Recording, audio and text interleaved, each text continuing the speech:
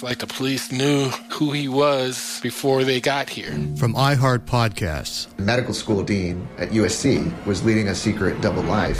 Is he breathing right now? Yes, he's absolutely breathing. I'm a doctor, actually. A story about money, power, and corruption. When people fall in line, they fall in line. Looking back, I realized, everyone knew. I'm Paul Pringle, an investigative reporter for the LA Times.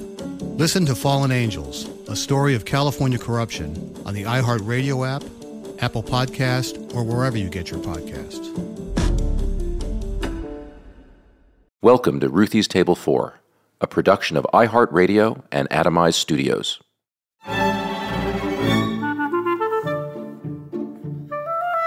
Last night, after dinner in the River Cafe, I sat with the chefs. Usually, we talk about the evening service, what happened, who came, what we cooked. But this time, knowing he was coming to the kitchen today, we spoke about our guest, Yotam Ottolenghi. They've all, the chefs, read his books, they've all eaten in his restaurants, and like me, love his food. In short, they were thrilled he was coming. Yotam and I were introduced years ago by a mutual friend, Ari Shapiro. Ruthie, he said, you've got to meet this guy. You think the same way, and you will adore him. Yotam and I share a lot. Most of all, we believe in the people we work with, valuing them and their creativity. We also share a kind of geography. Mine is an Italian landscape with cities of the Renaissance. His is further east, desert, mountains, and biblical. We both live and work in cultures far from where we were born. Today, we will talk about separation and connection, Eastern and Western, family and friends.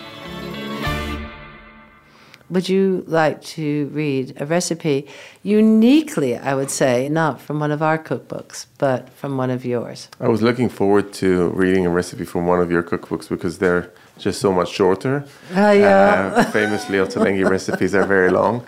So I worked hard to find a short recipe. So it'll only take 20 minutes. Yeah, right.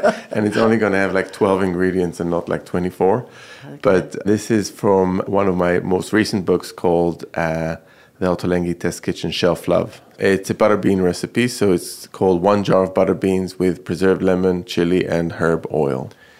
5 garlic cloves finely chopped, 2 mild red chilies finely chopped, seeds and all, 2 tablespoons coriander seeds, finely crushed with a pestle and mortar, 3 preserved lemons, inner parts discarded and skin finely sliced, 1.5 tablespoons roughly chopped thyme leaves, 4 rosemary sprigs, 1 tablespoon tomato paste, 170 ml olive oil, 1 jar of butter beans, 700 grams, 2 large vine tomatoes, roughly grated and skin discarded, flaked sea salt, and black pepper.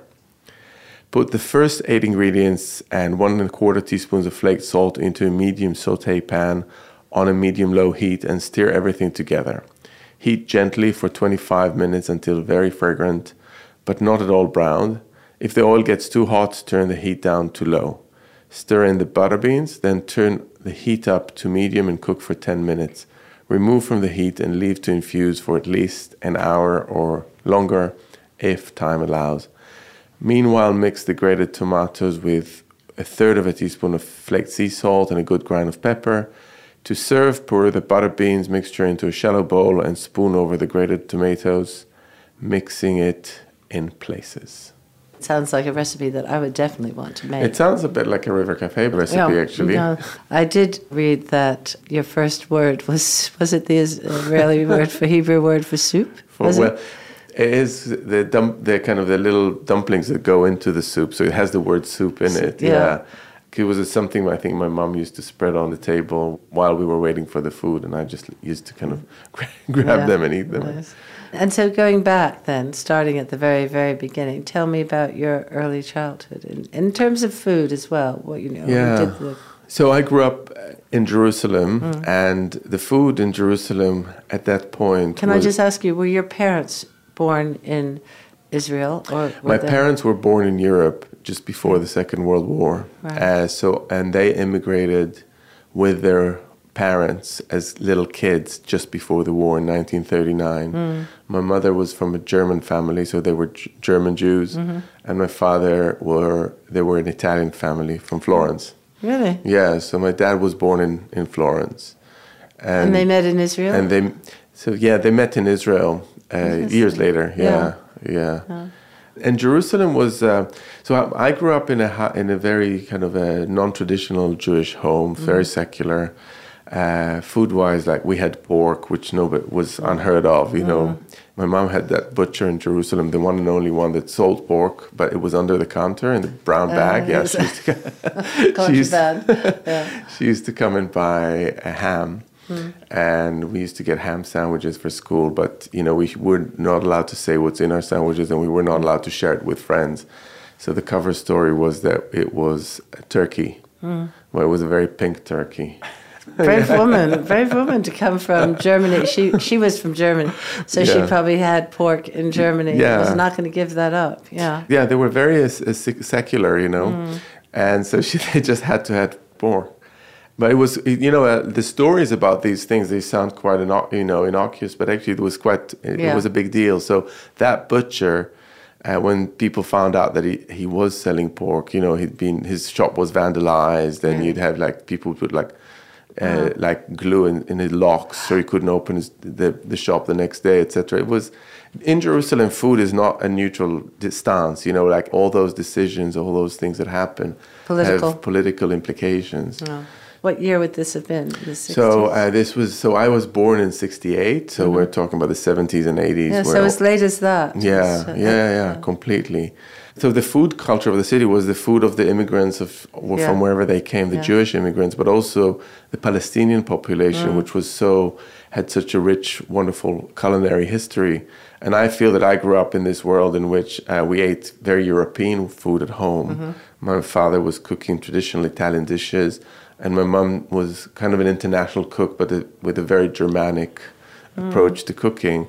But outside, when we went out, we used to have Palestinian food, Arabic food, and that's the mix that I grew up having. And I always thought that I was quite lucky to have been exposed to all those kind of foods from quite a young age. Could your father find ingredients that he wanted for Italian cooking? Yeah, he could. So first of all, they used to have food. I remember my grandparents, because they couldn't really separate themselves from their Italian background, so they used to have food sent to them. So we used to get anchovy paste and olive oil and biscuits and cookies and things. So they always get these packages of Italian produce that arrived, and Parmesan. Yeah. So they lived about an hour from where we lived in Jerusalem. They lived in the suburb of Tel Aviv, and I used to come to their house as a kid with my dad, and the smell was just completely different. It smelled of Italy in so many ways. So they kept the Italian connection going on, and they used to travel in the summer because they had a house in the hills outside Florence that we used to go to when I was growing up. So we had a lot of that. So in between the Italian and the Palestinian and the German influences, I've always kind of had all that. Because I often say that in my history as an interviewer, that many of the people, especially immigrants, talk more about their grandparents' food than their parents'. That if you've moved from your culture to another culture, the mothers probably try and adapt. So if you have a family from Ghana, coming from Ghana to London, the mother would try and kind of still remember her food she grew up with, but would try to adapt. And the children completely adapted and would have the food of their friends. But the grandparents, when you went to their house, they would cook the Ghanaian food or the Italian food. And my mother-in-law left Italy for London pre-war.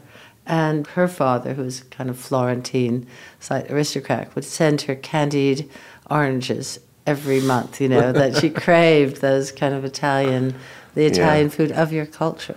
Totally. And the only difference is that in Israel at the time, there wasn't a cuisine as such. It was because it was just so early on, and it was just so new and so young. Right. So a national cuisine has not evolved. There was the Palestinian food was extremely evolved, but what people would call Israeli food is something that evolved later. But when I was growing up, there was the food that Polish Jews would have cooked, or Russian Jews, or Libyan Jews, or Moroccan Jews, or Iraqi Jews. Those, each one had their own cuisine. But I always like to say, like in Jerusalem, was like survival of the fittest. You know, like the best food from every culture would surface, and you'd have. That's lucky. Yeah, that's really good. So you would have the Sephardic, and you would have the Ashkenazi. So you'd have the Sephardic, you know, salads and and mezes, and you'd have like the babkas that would come from the Ashkenazi food, and in some ways, like some restaurants in Jerusalem these days, then when you go, that's what's featured. You know, like the best of every culture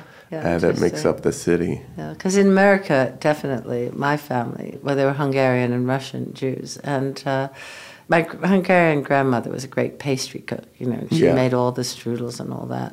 But I remember not really liking all that sort of gefilte fish and matzo ball soup and that meat they cooked for hours, and those. I'm going to get in trouble for this. So I should be positive. You're in good company. It's fine. The Eastern European food, I always say, like, you know, there is this Israeli chef called Erez Komrovsky. He's a baker, and he's become quite well known because he's outspoken. He's one of the founders of the modern way of cooking in Israel. He always says, in Israel, you only eat gefilte fish if your grandmother is still alive. Oh, really? That's funny. That's funny. And I guess they are, but those grandmothers might not be here for very long now. But I also think there's good things you can do with gefilte fish. I always say there's no bad cuisines. It's just about how people cook those foods. And when I go and people say, "Oh, how could you?" What do you like about British cooking? I say, like, there's so many great things here. Yeah. And the desserts are like some of the best desserts in the world. And, you know, and I think it really is about what you do with it, not how you I agree. So going back again, it seems like you had a household where food was really important. But your father and your mother cooked? Yeah, both my parents cooked. So, my father, because of this Italian sensibilities, he used to cook in a way that doesn't remind me of the way I cook now. So it was quite minimal, great ingredients, cooked with care and attention. And he used to make polenta, and he used just to stand there and stir it, you know, for 45 minutes or an hour until it was just right, and add the cheese, but everything very kind of moderately and with a lot of attention. And was so different from the way I ended up cooking, which is this kind of quite a maximalist way of cooking, quite a lot of ingredients, I think more keen to maybe how they cook in North Africa or in Asia, South Asia or Southeast Asia, in the sense that quite a lot of spices, cook them down, create something which is kind of a base for a sauce. He didn't cook like that. He cooked much more the Italian way. But he was a professor of chemistry at the university, so he had a really kind of a deep understanding of ingredients, intuitive. But I always say that a recipe, I don't know if you agree, is part science and part poetry. Yes. You know, everybody likes the image of the Italian that throws something in and does something there and does something that, but actually they're very precise, I think. Very precise. But he loved food, but there's certain things he just, as like all Italians, he loved his food the most. And it looked like there are certain combinations that he would just not have. Like he said, sweet and savory food, no. Because he was from northern Italy, you know, that's his, maybe in Sicily you'd find there, or Puglia, but not in the north. So if you'd have like something Moroccan, you know, like a tagine with prunes or whatever, you wouldn't touch that. And your mother, did she cook German food then? My mom cooked German food. She was more of an international cook. You know, she had these international cookbooks of the 50s, you know, and she would try like a Malaysian curry or delicious gazpacho. But she also was a foodie in the sense that for her food was very important. The most important meal in the day in our house was breakfast. And we had this kind of spread of food. Again, not very Italian. Before you went to school?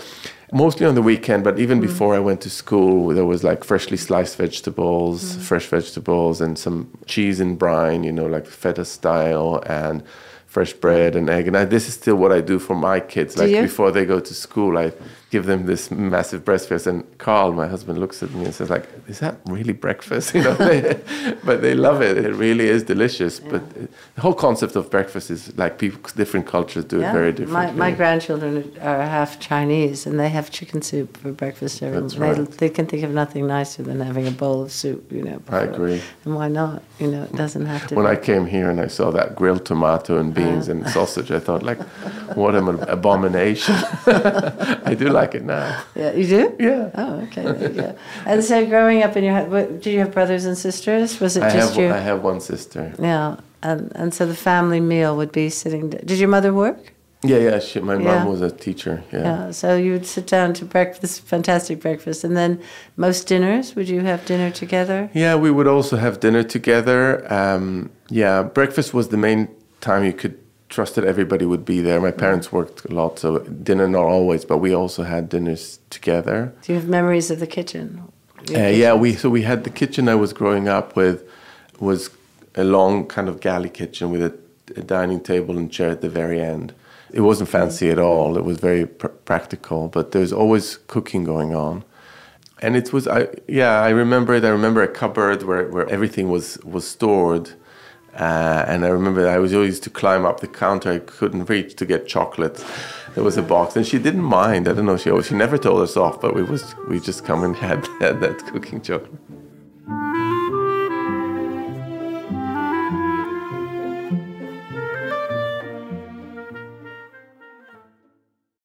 When you need mealtime inspiration, it's worth shopping Kroger, where you'll find over 30,000 mouth-watering choices that excite your inner foodie. And no matter what tasty choice you make, you'll enjoy our everyday low prices, plus extra ways to save, like digital coupons worth over $600 each week. You can also save up to $1 off per gallon at the pump with fuel points. More savings and more inspiring flavors make shopping Kroger worth it every time. Kroger, fresh for everyone. Fuel restrictions apply. Hey, my name's Jay Shetty, and I'm the host of On Purpose. I just had a great conversation with Michael B. Jordan, and you can listen to it right now. Michael is known for his performances in both film and television. His breakout role was in Fruitvale Station, playing Oscar Grant, which earned him widespread praise and numerous award nominations. His portrayal of Killmonger in Marvel's Black Panther, one of my favorites, further solidified his status as one of Hollywood's leading actors, earning him widespread acclaim for his complex and compelling performance. In our conversation, Michael really opens up. You're going to love listening to it, and I can't wait for you to check it out. The closest to getting what you want is always the hardest. It's always the feeling when you're getting ready to, people give up right before they get what they've always wanted to get. People quit. Listen to On Purpose with Jay Shetty on the iHeartRadio app, Apple Podcast, or wherever you get your podcasts. When we start in the morning, they do all the fishmongery and all the butchery. So we start off with the meat and fish while I'm writing the menu. What's the level of butchery? Like you get a whole pig or yeah, or a whole beef sirloin on the bone, or just legs of lamb, get them all off, and the whole fish fully scaled with all the scales and everything, and gut and gill and scale fish, and do all the proper, stuff, skilled stuff that I suppose we're a busy kitchen, but we have a lot of chefs, so we do all that. You don't have stations? We don't have stations, no. So anyone can do everything? By the end of probably it'll take about 4 years to learn all the sections well. Mm-hmm. Not everyone here can cook on every section. Yeah. The pasta section's quite hard. It is hard, yeah. So a lot of people will be learning that section. So the person on it today is sort of learning it. So I'll be teaching them how to, and... Thank you. Yeah, not at all. Did your parents take you to restaurants? Did you go out? Yeah, so we didn't have great restaurants in Jerusalem in the way we have now. So this whole revolution in food has not happened yet. So when we ate out, we used to go to Palestinian restaurants. So the war just happened not long before, the 1967 war, in which Israel occupied East Jerusalem.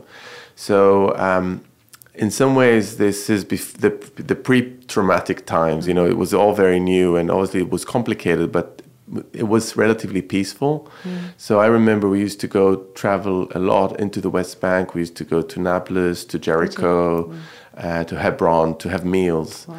So we used to go to Jericho and have like incredible meals. What would you eat? Oh, we would have these spreads of delicious things that you find. Some of them you'd know, and some of them you wouldn't. So, from like hummus or labneh, the strained yogurt, but you'd also have like local herbs that'd be sautéed in garlic and olive oil. They have incredible. So they have wonderful oranges. So you'd have orange juice freshly squeezed. A bit like Seville's, like they have some of them that are cooking and some of them mostly for juicing.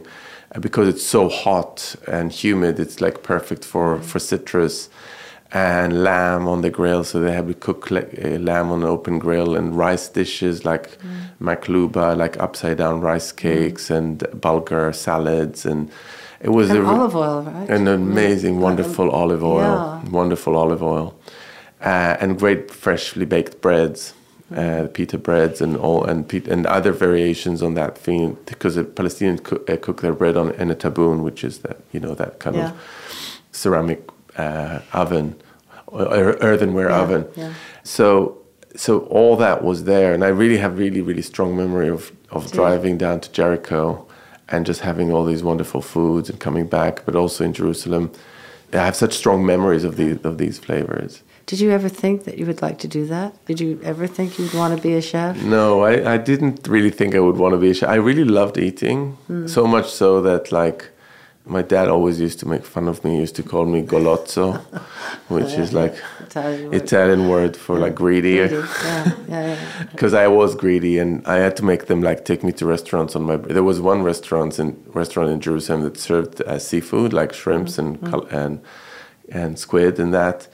And it was in East Jerusalem, in the Arab part, because they were Christian Arab. I mean, Muslims can eat seafood as well. And we'd go there and have like a plate of like prawns and like butter and garlic and lemon, and I just thought it was the most delicious thing I've ever had. It was so exotic. And so I had all that wonderful food, but I never thought I was going to become a chef. No, I kind of just assumed I'm going to follow in my parents' path. And what did you think you'd be? An academic, go to university, study, which I did. I went to university and I studied in Tel Aviv University in the late 90s. Did you live at home while you were at university? No, I moved to Tel Aviv. So what did you eat? First apartment that I had with my boyfriend at the time, we lived by Carmel Market, which is the main fruit and vegetable market. So it really was an apartment really close to the market. And this was when the first time I started to cook, because I was at university, and like so many students, food was not forthcoming anymore. So I had to cook, and I fell in love with cooking through the market. So on Friday I would go and buy fresh herbs and vegetables and cheese. They had this incredible cheese stand. They had all the Balkan cheeses, those sitting in brine, the different types of feta. And are there many different types of feta? There are many different types of. I use the word feta, but it's the Bulgarian cheeses. It's a whole range of young cheeses that they vary in saltiness and texture from something which is more like a ricotta to something much firmer. It's like a ricotta, isn't it? Yeah, you have like really, really bland, with unsalted cheeses that would be used for one use, and then things that are crumblier, like more like a ricotta, and some are much smoother, like other Greek cheeses. And so you'd have the whole range. And would you entertain? Would you cook for Yeah, your we'd friends? have other student friends came over, and I'd make like, I remember making, just starting to understand marinating a chicken and grilling it and making a salad to go with, like very baby steps in the kitchen. Yeah. But I did fall in love with cooking through that. But I was still in university. I still didn't think it's going to be a career for me. So I finished a master's degree. In what? In comparative literature and philosophy. And I just decided it's not for me. Yeah. But the academic life. I just thought it was very insular. I thought like I was speaking to like 7 people who knew what I was talking about, and then the rest of the world knew nothing and wasn't really remotely interested. And it just felt esoteric and it's like and then the opposite happened when I started cooking, because all of a sudden everybody's interested, right? And that dichotomy between somewhere where you really have no one to share your passions with to a world in which everybody is interested was such a eye-opener for me, and I realized, yes, I want to try and engage in this conversation and not in that conversation. When I came to London in 1997, I haven't made up my mind who I wanted to be and what I wanted to do, but I thought, like, I'm going to take a year off, and I went to the Cordon Bleu, and I took a course there in Marylebone. In Marylebone, on that street, on Marylebone Lane. And I did a course there. And I thought, okay, maybe there's something for me there, but I wasn't yet sure. I did I did pastry and savory cooking for 3 months, and then I started working in the evenings. I worked at the Capitol restaurant in Knightsbridge. In Knightsbridge, behind Harrods. Behind Harrods. It was That's quite a good restaurant, wasn't it? It was really good. They had a Michelin star, and I was an assistant to the pastry chef there. I was working with her. Right into pastry. Right into pastry. Well, I didn't know anything, so they always throw you into pastry if you don't know anything. Because you know nobody's way. So I loved that. And then I met Roly Lee. Yes. And I started working at Kensington Place. Kensington Place. Yeah. What year was that? That was in 98. Yeah. And those are the days. And I worked for him for a couple of years, and I learned a lot. So by that time, you kind of knew this was the career you wanted. By that time, I was a pastry chef. Yeah. And always in pastry with Roly as well. With Roly, I did mostly pastry as well. I was running the pastry kitchen at some point, and then I realized I want to specialize in pastry, and then I went to work for Gail at Baker and Spice. What do you think you liked about pastry? I loved how just the fact that you got to play with your dough. I love that, and the magic that happens when you bake. I still love that. How one thing turns to another thing. Yeah, you see it. You know, you take a chicken, you put it in the oven, you get a chicken. But when you take a cake and you put it in the oven, you get something completely different. It's not the same thing, and I still love that magic. Yeah. So I really specialized in baking, and even when we opened Ottolenghi years later, I was still baking. Yeah. When I went to your kitchen now, it really reminded me of the way we work at Baker and Spice. Like Gail would come back from the market with like strawberries and apricots and quinces, and she said, like, there you go, like 6 boxes, do something with them. There wasn't a plan. there wasn't a recipe or a plan for the day. It was just like these things arrived because she saw them and they looked great, and we just had to work with what we had. Amazing times, that you could do that. And then my good friend, my ex-partner Noam Bar, came back from traveling the world, and he said, like, let's do something together. And he studied business, and I was at Baker and Spice at the time, and he said let's open a shop. And we decided to do it, and it took about a year to make it all happen. And Sami Tamimi, who's our other partner, wasn't quite ready to join us, so we started the process without him, and it was supposed to be just a bakery in which I would be baking.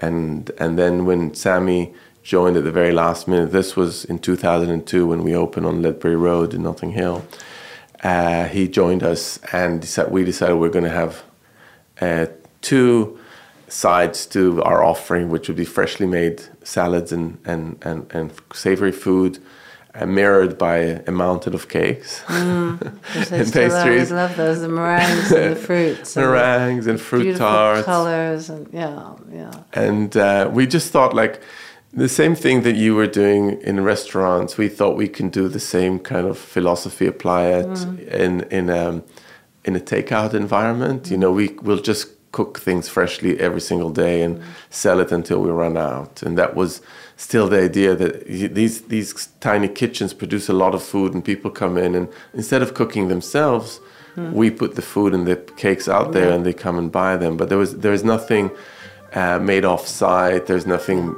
We don't buy anything, and we just cook it all there for you.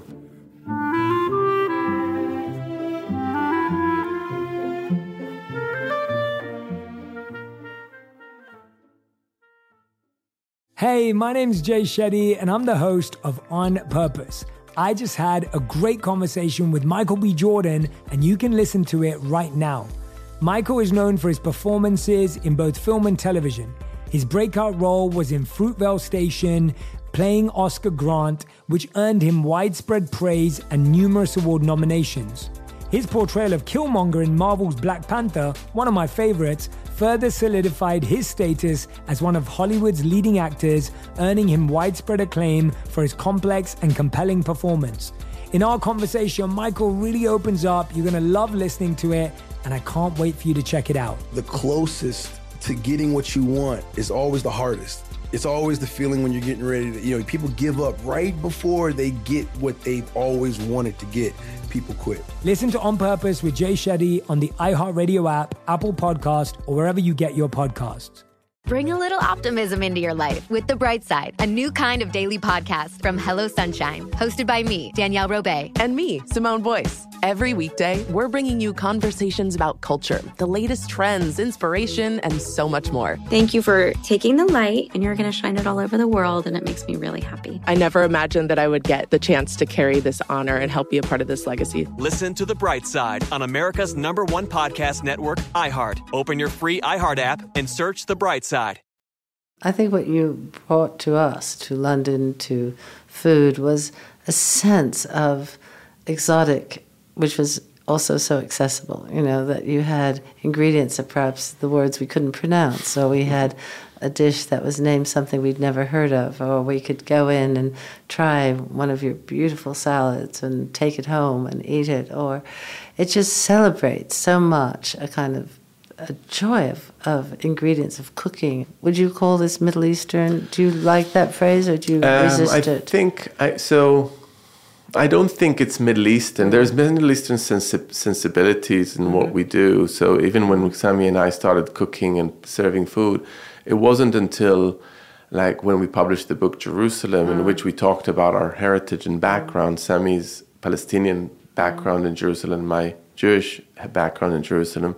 Only that then people started saying, Middle Eastern, Ottolenghi is a Middle Eastern restaurants. Because before we used to have tahini and sumac and all those things, but we also used to use miso and soy and pomegranates and chilies and cumin. Yogurt, I know, it's amazing. Which are not specific to this region, but there's something about this kind of little strip that goes from all the way from Tunisia and Morocco and North Africa, all the way through the Middle East, and then through South Asia, all the way to Southeast Asia. And it has a certain language that I think we use. Sometimes you find something in Mexico that speaks the same language, but it's a kind of a sunny temperament. It's chilies, it's garlic, it's citrus. It's these kind of intense flavors. So, of course, the Middle East has them, but there's other places that have them, and we just love to borrow from all those parts of the world and use it and build on it. Yeah. Do you travel?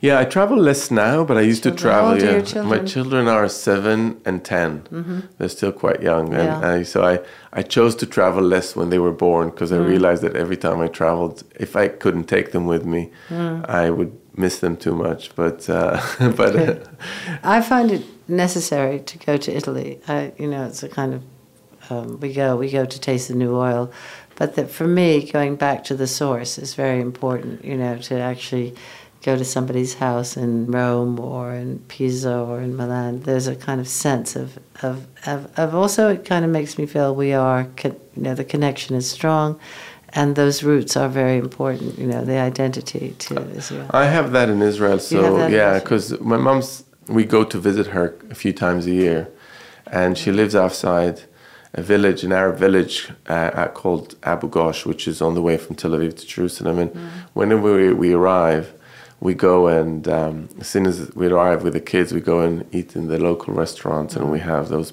platters of Palestinian food that I love so much, and then we go to the greengrocer and buy the local vegetables, and I reconnect, and I love that, and I find it very familiar in a way that I don't find anywhere else. Everything is very familiar. It's amazing. I'd like to know what you feel about the food scene or the culture of food in Israel right now.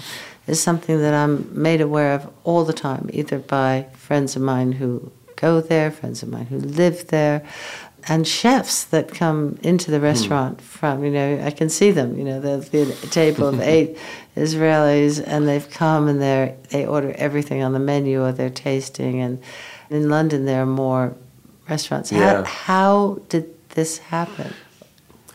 I don't have a really good explanation, but I'm seeing it everywhere. Like you say, in London, there's some fantastic Israeli restaurants, and in America, they're really, really flourishing, and in Israel itself. And what I find interesting is this thing had not existed 15 or 20 years ago. When I was living in Israel, there wasn't an original cuisine, and those great restaurants, the good restaurants that you could find were, the restaurants of immigrants that have just arrived, but this didn't formulate.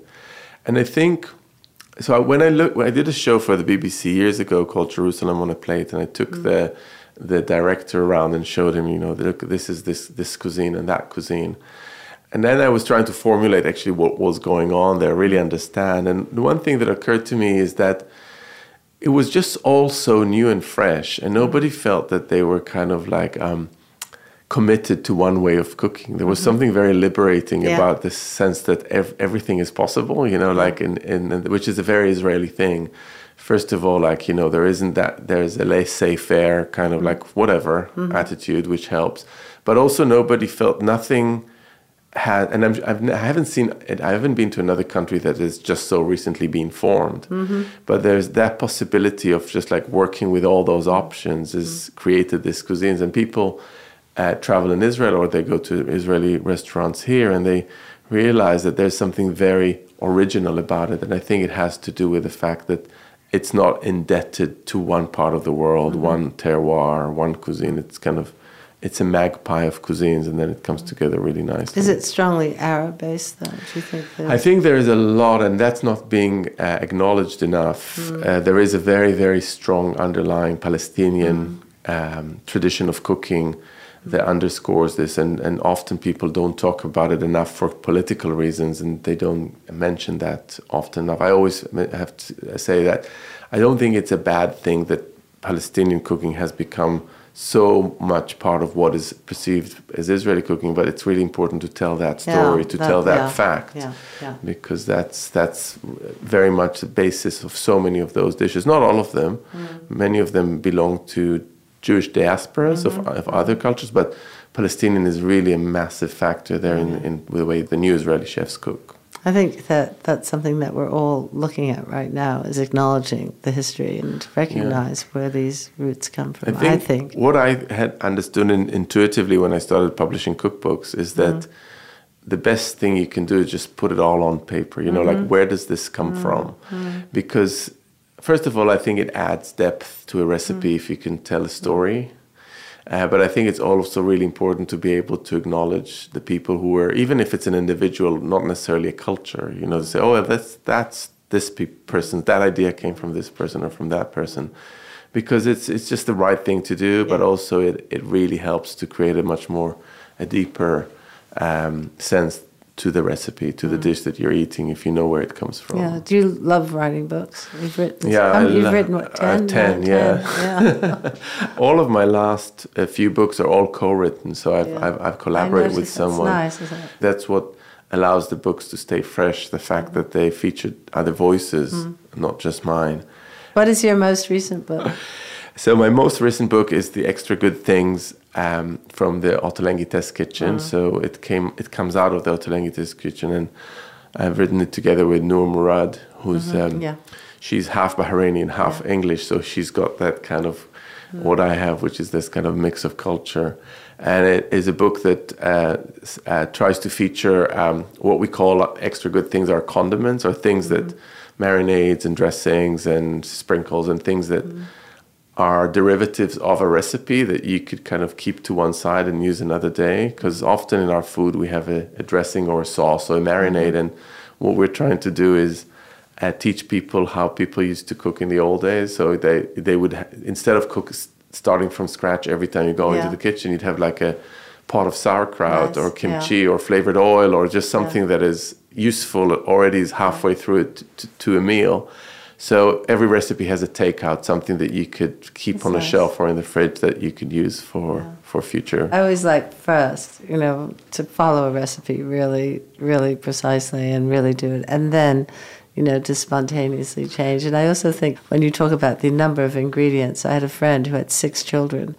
And one summer they were all under the age of she had twins, they were under the age of 10. And I said, are you taking all the kids to Martha's Vineyard? She said, no, because I'm just going to take 4 of them. Because, it's really hard to stay with a friend when you have 6 kids. But if you only have 4, you can stay with anybody, And it's so relative, to the idea that suddenly, so simple. Because you did a book with 10 ingredients, didn't you? Yeah, well, 10? I did simple. It has some ingredients. Some recipes have 10 or less. Yeah, which is like nothing, which right? for me is nothing.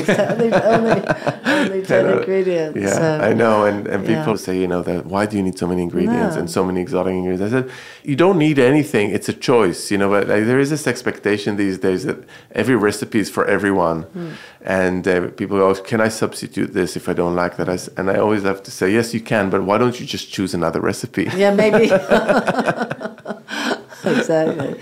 And you're cooking. Are you cooking at home? Do you have time to cook? I cook less than I used to, which is a shame. I cook mostly on the weekend. Yeah. So we as parents to young kids, I wouldn't say young parents, we don't entertain much during the week. But on the weekend, we have people over, and then we do big weekend meals.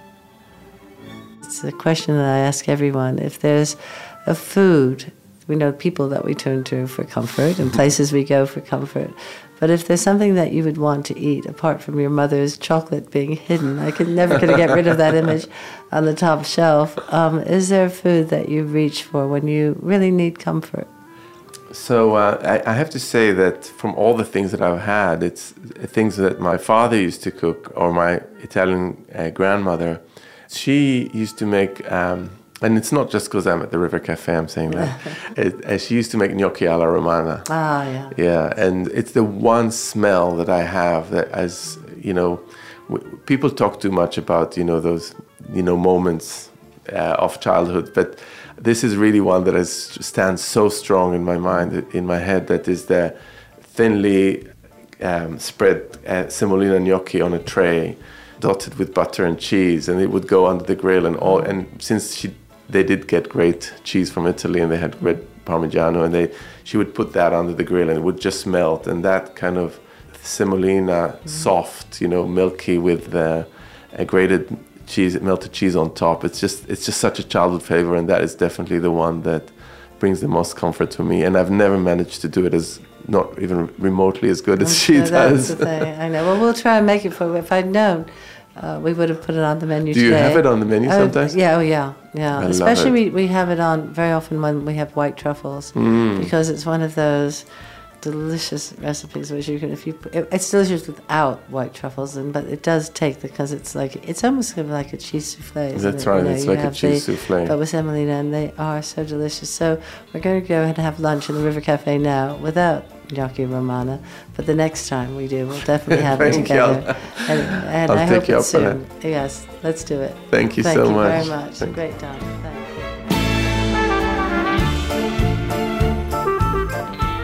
The River Cafe Lookbook is now available in bookshops and online. It has over 100 recipes beautifully illustrated, with photographs from the renowned photographer Matthew Donaldson. The book has 50 delicious and easy-to-prepare recipes, including a host of River Cafe classics that have been specially adapted for new cooks. The River Cafe Lookbook, recipes for cooks of all ages.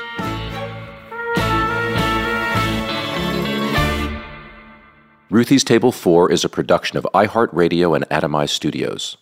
For more podcasts from iHeartRadio, visit the iHeartRadio app, Apple Podcasts, or wherever you listen to your favorite shows. This show is sponsored by BetterHelp. It's a simple truth. No matter who you are, mental health challenges can affect you, and how you manage them can make all the difference. That's why everyone should have access to mental health support that meets them where they are and helps them get through. BetterHelp provides online therapy on your schedule. It's flexible, simple to use, and more affordable than in-person therapy. Connect with a licensed therapist selected just for you. Learn more at betterhelp.com. That's better, HELP.com. GCU.com. With everything you have on your plate, earning your degree online seems impossible. But at Grand Canyon University, we specialize in helping you fit a master's degree in business into your busy day. Your graduation team, led by your own GCU counselor, provides you with the personal support you need to succeed. Achieve your goals with a plan and team behind you. Find your purpose at Grand Canyon University. Visit gcu.edu.